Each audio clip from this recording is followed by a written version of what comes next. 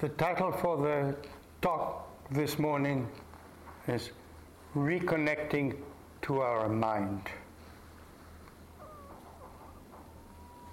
The title, of course, implies that we have allowed the workings, the operations of our mind to become disconnected, to drift away from the intricate ensemble, the intricate amalgam of our being. We are complex beings. And yet the minds are so unidimensional. And as we are unidimensional and disconnected, we are doomed to roam about mindlessly, how else? Driven by unexamined urges and compulsions. So that's the topic. During the talk, I'll first examine how is it that we have become alienated from our deeper mind. And in the second part, I'll look into how to reconnect, how to take it back. So, how did we become alienated? How did we come to live in this inner universe where we've taken leave of our mind and our senses?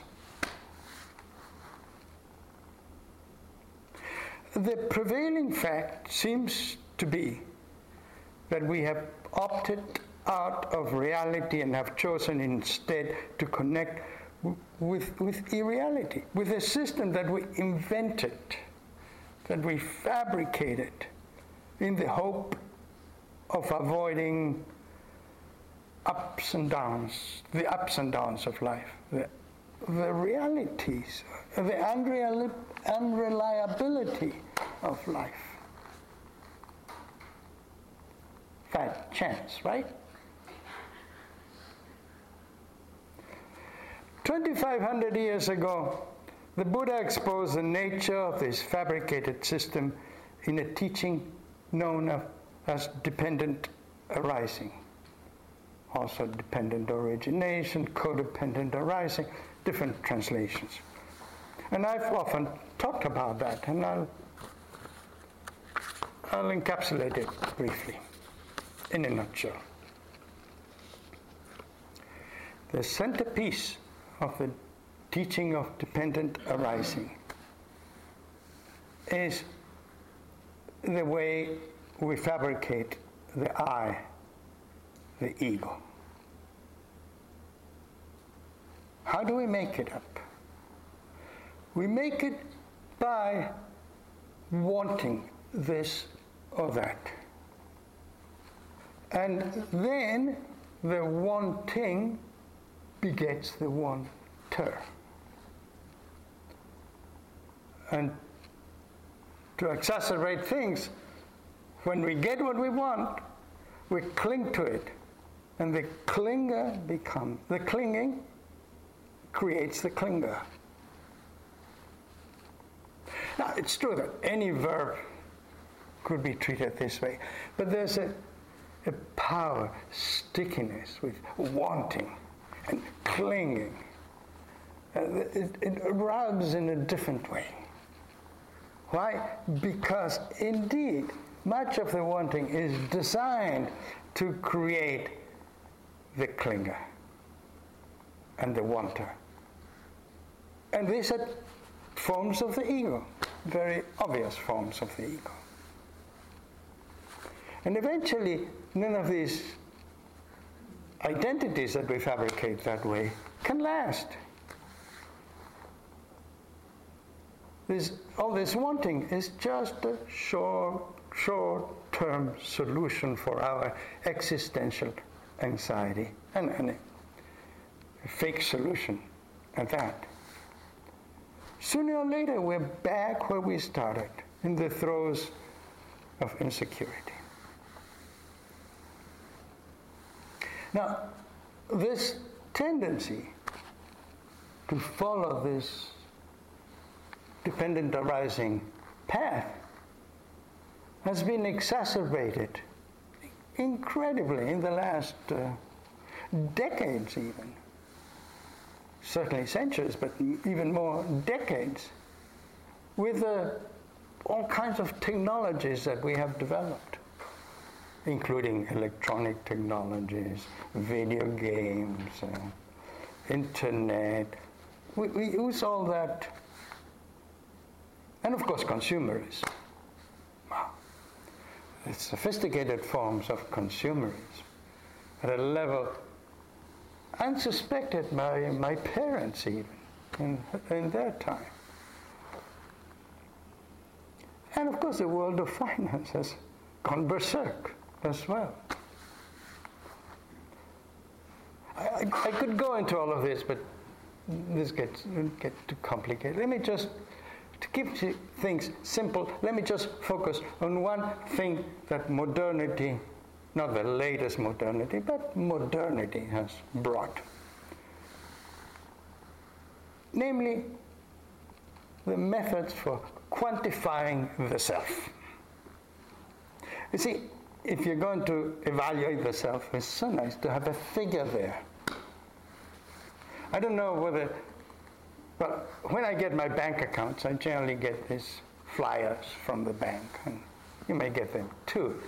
The latest I received a couple of weeks ago had a whole thing, and even a seminar. You were invited to attend a seminar on how to calculate your net worth.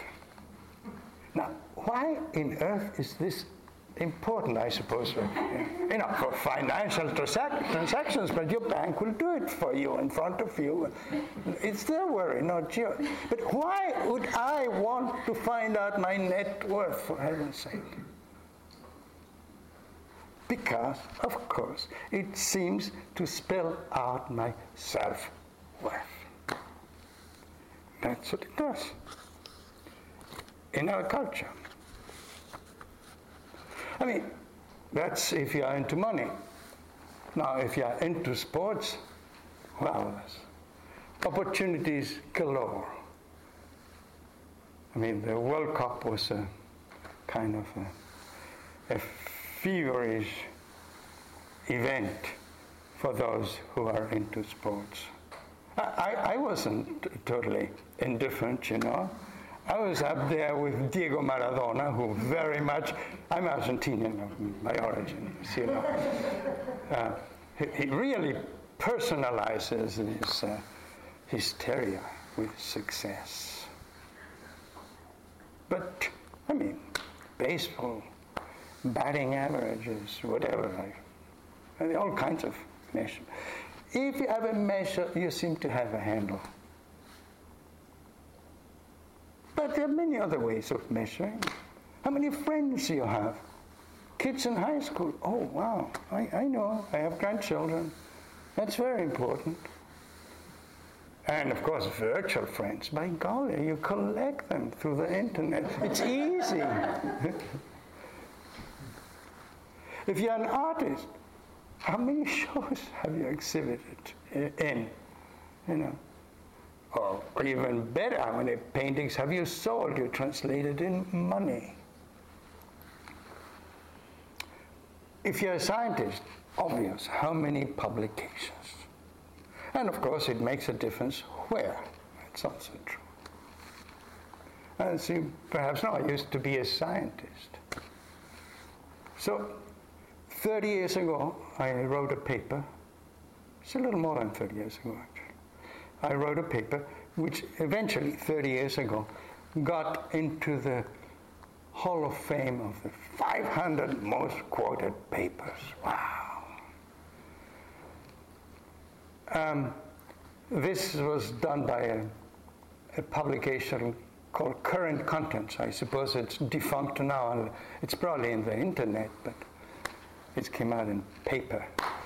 And so they invited me, as they do invite the authors, the main authors of such papers that reach the Hall of Fame, to write something I was curious, looked it up, happened to have a copy. Here it is. I mean, I'll just read some quotes from this paper that I wrote. Just a few sentences. Having made the hit parade of the top 500 most quoted papers, whatever complacency it generates in me is overshadowed by other more pertinent considerations. I like to think that I have made contributions to science of greater originality and input than that one, because this was about improving a test, a quantitative test, color test, for something, N-acetylglucosamine, if you want to say. And yes, the test that was being used was not very good, and so I improved it. Very, very simple, really. It wasn't. But because of the nature of that, it got quoted many times, because anybody who used it had to quote it. And so I say a little further down. What disturbs me most, however, is the establishment of this kind of scientific Hall of Fame utilizing a criterion which is only feebly correlated with scientifically significant parameters, but very much a transplant of quantitative marketing techniques from the world of business to that of science. Fine. But of course, if you see through that, what I was saying is that not stop measuring, but measure what's good to measure. I was a scientist, delighted in the fame that I could get. But I say, I want to have fame for something that I think is valuable, not this. So, I didn't really break with the establishment in any way.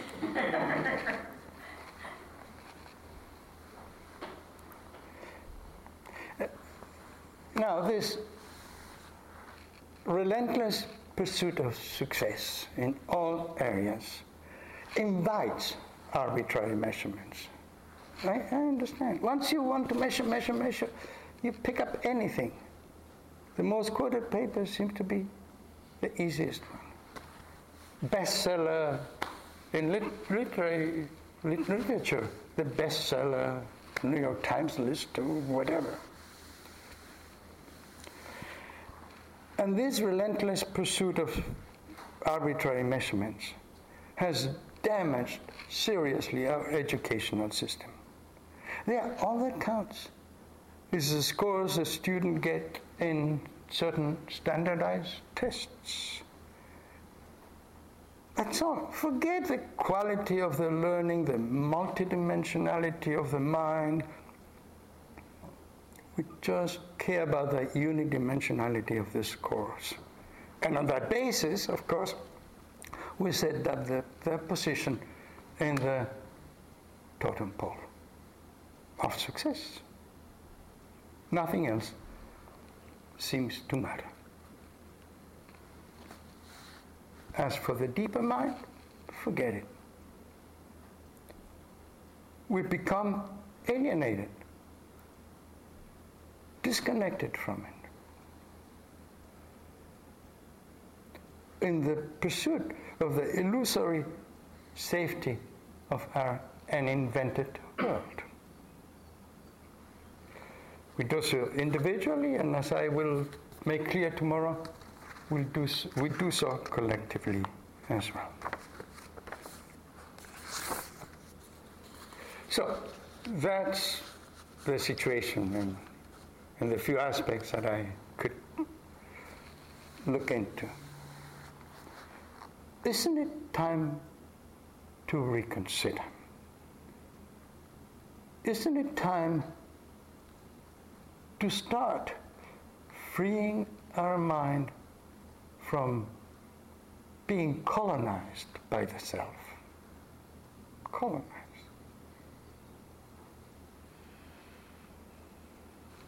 I think it is. Then how do we do it? How do we regain our mind? How do we reconnect with it? As I mentioned in yesterday's talk, the guidelines for doing anything with your mind, with our mind, have to be pragmatic. And they do depend, of course, on the culture we are in. And again, not to talk about everything, I want to emphasize one key injunction for regaining our mind. And that is to open it up, to make accessible to us all the fullness of our mind, dark places and all. This is obvious, should be obvious, but we have trained so long in avoidance that we continue to dodge the difficult places, even while trying to open up.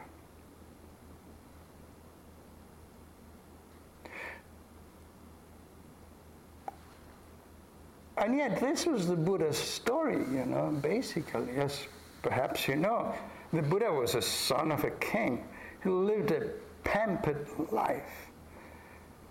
And yet, underneath that setting of luxury, there was a lingering dissatisfaction that remained. There must have been, otherwise he wouldn't have left the palace. He realized he could get nowhere by just continue to pamper himself. And he could do that. And he could become the next king and all that.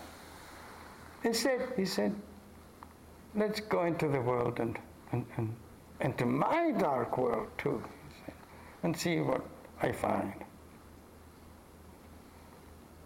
And he left the palace, and he exposed himself to all forms of pain and suffering.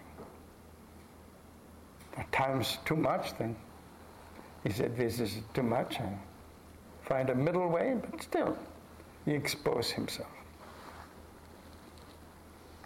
It was 6 years of hard work. And finally, during the night of his enlightenment, he dived into the full catastrophe. He exposed himself, as the legend goes, to the forces of hell, represented by Mara, the devil. And in the morning, he came out the other end, free at last. Of course, this is the stuff of legend. It's a bit too neat to have actually happened exactly that way. But that's not the point of legends, and this legend in particular. This legend is being transmitted to us for a purpose. Namely, to teach us that we need to go through hell before we can reach paradise.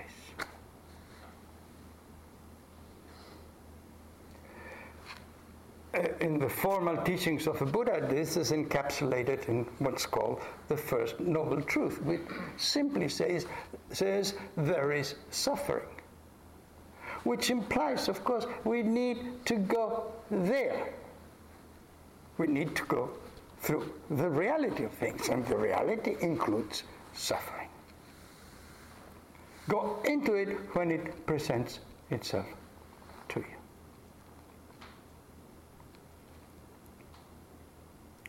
For me, the point of entry into suffering and despair occurred when Raquel left me 30 years ago, and brought my whole contrived world crumbling down. It left me no alternative, although I tried very hard to find alternatives. But eventually it left me no alternative but to look at the reality of my life, to let my fantasies come to an end. I realized finally that I had no alternative to dive into the morass of the real, and was fortunate at that time to discover the practice in my trip to India. Eventually, I was able to reconnect with the whole, or at least much of my mind, and with Raquel as well. It's just a footnote. Incidentally, we are very happily divorced now.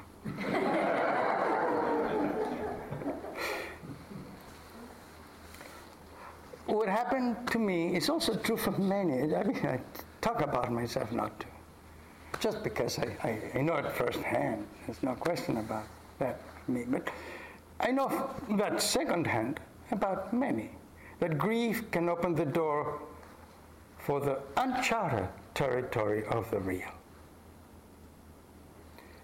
If we keep our heart and mind closed, our possibilities are few. But when grief or whatever opens our heart up, possibilities are unimaginable.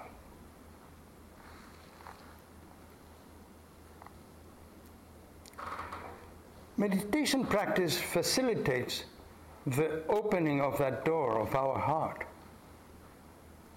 by inviting us to be fully present with whatever comes up, with the here and now, instead of straying into an alienated world of fantasy. Oh, we do that too occasionally, but we bring the mind back, right? It goes up, bring the mind back. To what? To something very simple. Could be the breath, whatever it is. Some simple object of attention.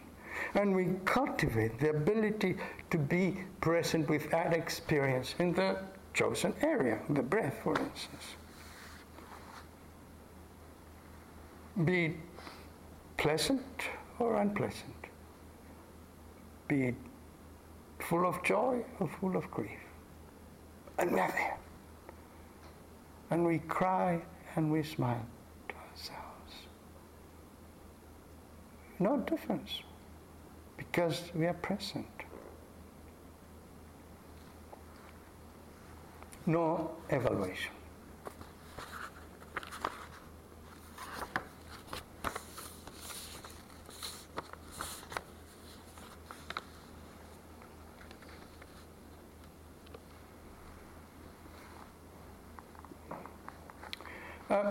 So that's what the practice that we've been doing and will continue to do for a day and a half, if not much longer, hopefully much longer too.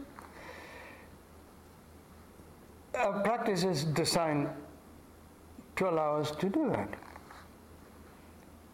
And true, that's not to say that this practice or meditation practice is the only way. It's the most obvious way? Yes. It's a way that works, by all means.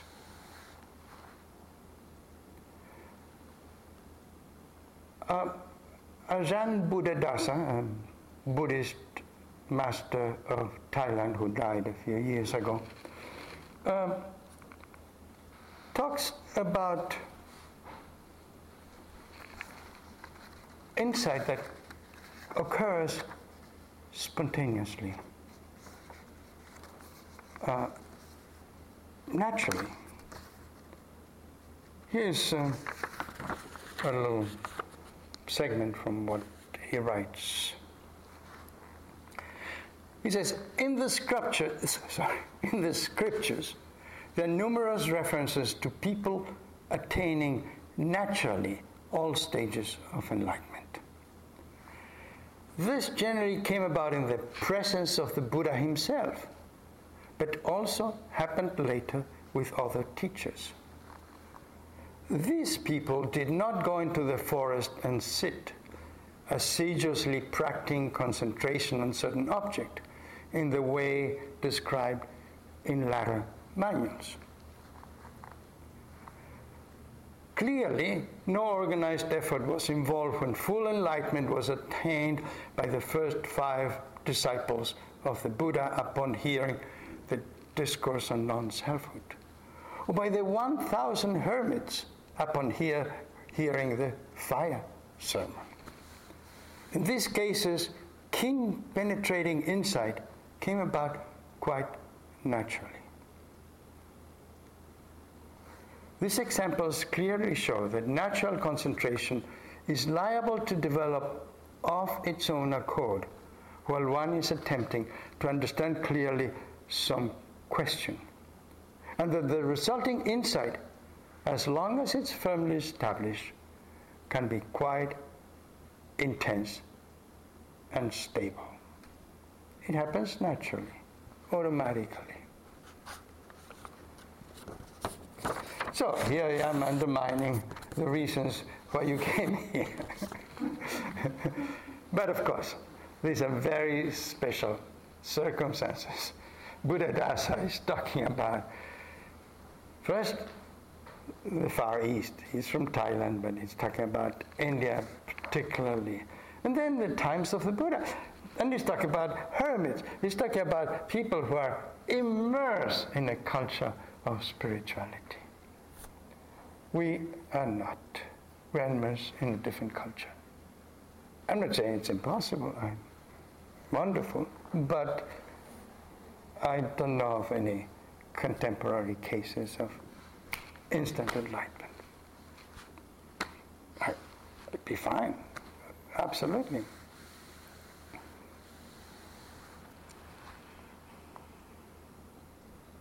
What I've been curious about in our culture is that certainly beginning to pay attention to mental states which have been traditionally classified as abnormal and to be avoided. And yet, for all the difficulties, they have some blessings as well. In fact, recently even our mainstream media is paying attention to the best benefits of aging when it's accompanied by the emergence of inner peacefulness and insight. Here's a couple of segments from an article that came out recently in Newsweek.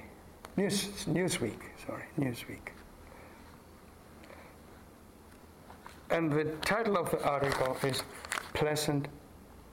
My Mother's Case of Pleasant Dementia.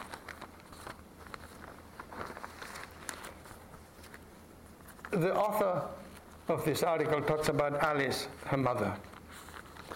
And I'll just read a few paragraphs. When I asked Alice, quote, if you could take a pill that would let you remember everything, would you want to do that? Obviously, her mother is very forgetful. I know that from first-hand experience. I have to make notes to myself all the time. I'll get there.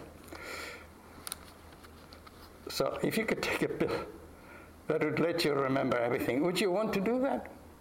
And the mother says, no, I'm fine the way I am. What do you want me to remember?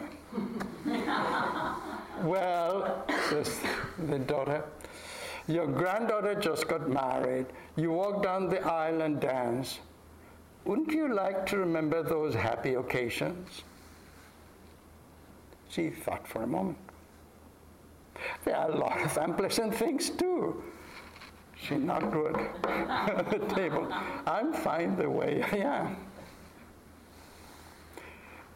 My sister Terry started looking for a care center near her home in Hawaii and found one where Alice could have company and constant activities. Okay. Then it says, the morning of the flight, she didn't protest. That is, Alice didn't protest. Landing in Hawaii, she was driven to the care home and sat down to eat with the other residents. Years ago, I used to call her the send-back queen, because in restaurants, she would send back every dish if it wasn't prepared exactly as she had ordered. At the new home, she ate an overcooked hamburger in a dry bun with no complaint. Then she joined a group in singing and went to bed with a smile. What had caused that reversal of personality? Did dementia bring her serenity and the ability to live in the moment? State, says the author, I've spent many hours in meditation trying to attain. It would seem that we need memory in order to hold a grudge, worry, or be angry. To obsess about a problem or compare the present unfavorably with the past, we need to remember it. Yet many people with Alzheimer's do become angry, paranoid, or agitated. Dr. Robert Greene says he sees patients get more cantankerous and disagreeable. Lots of researchers are looking at these negative behaviors, but I can't recall a paper about people who get more blissful. It was a geriatric psychologist in New York, Mitchell Slutsky, who told me about the subset of pleasantly demented. Most doctors I interviewed hadn't heard the term, but when I put out the word, I received a flood of emails from friends and bloggers saying they had relatives who were pleasantly demented.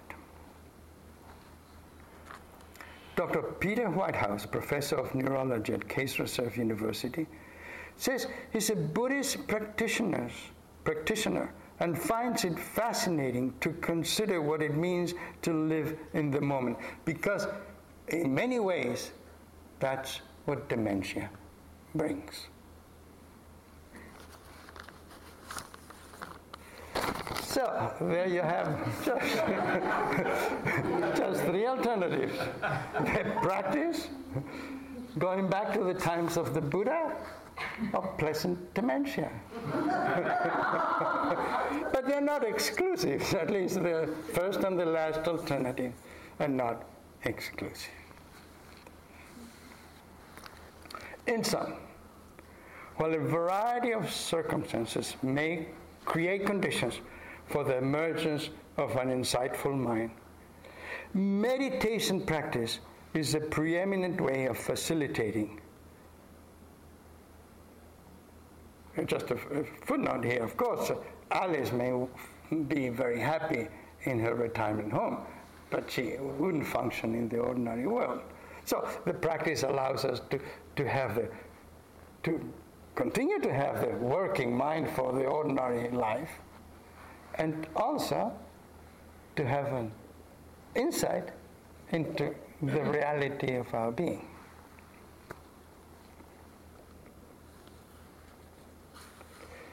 And practice makes it possible for us to become aware firsthand, or I should say first mind, of the fix we are in. How we have become cut off from our body and mind and from the world. even from being able to stay put with the sensations accompanying breath. It's amazing how, at times, how difficult that can be. But that's a great lesson, you know. We need to do something about it. We need to say enough. Enough with being lost in the proliferation of our thoughts. Enough in being cut off from the real. Such is the path that leads us to drop once and for all the partitions fragmenting our being and to regain our wholeness. A path that leads us not to yet another destination, but to come home to our true nature.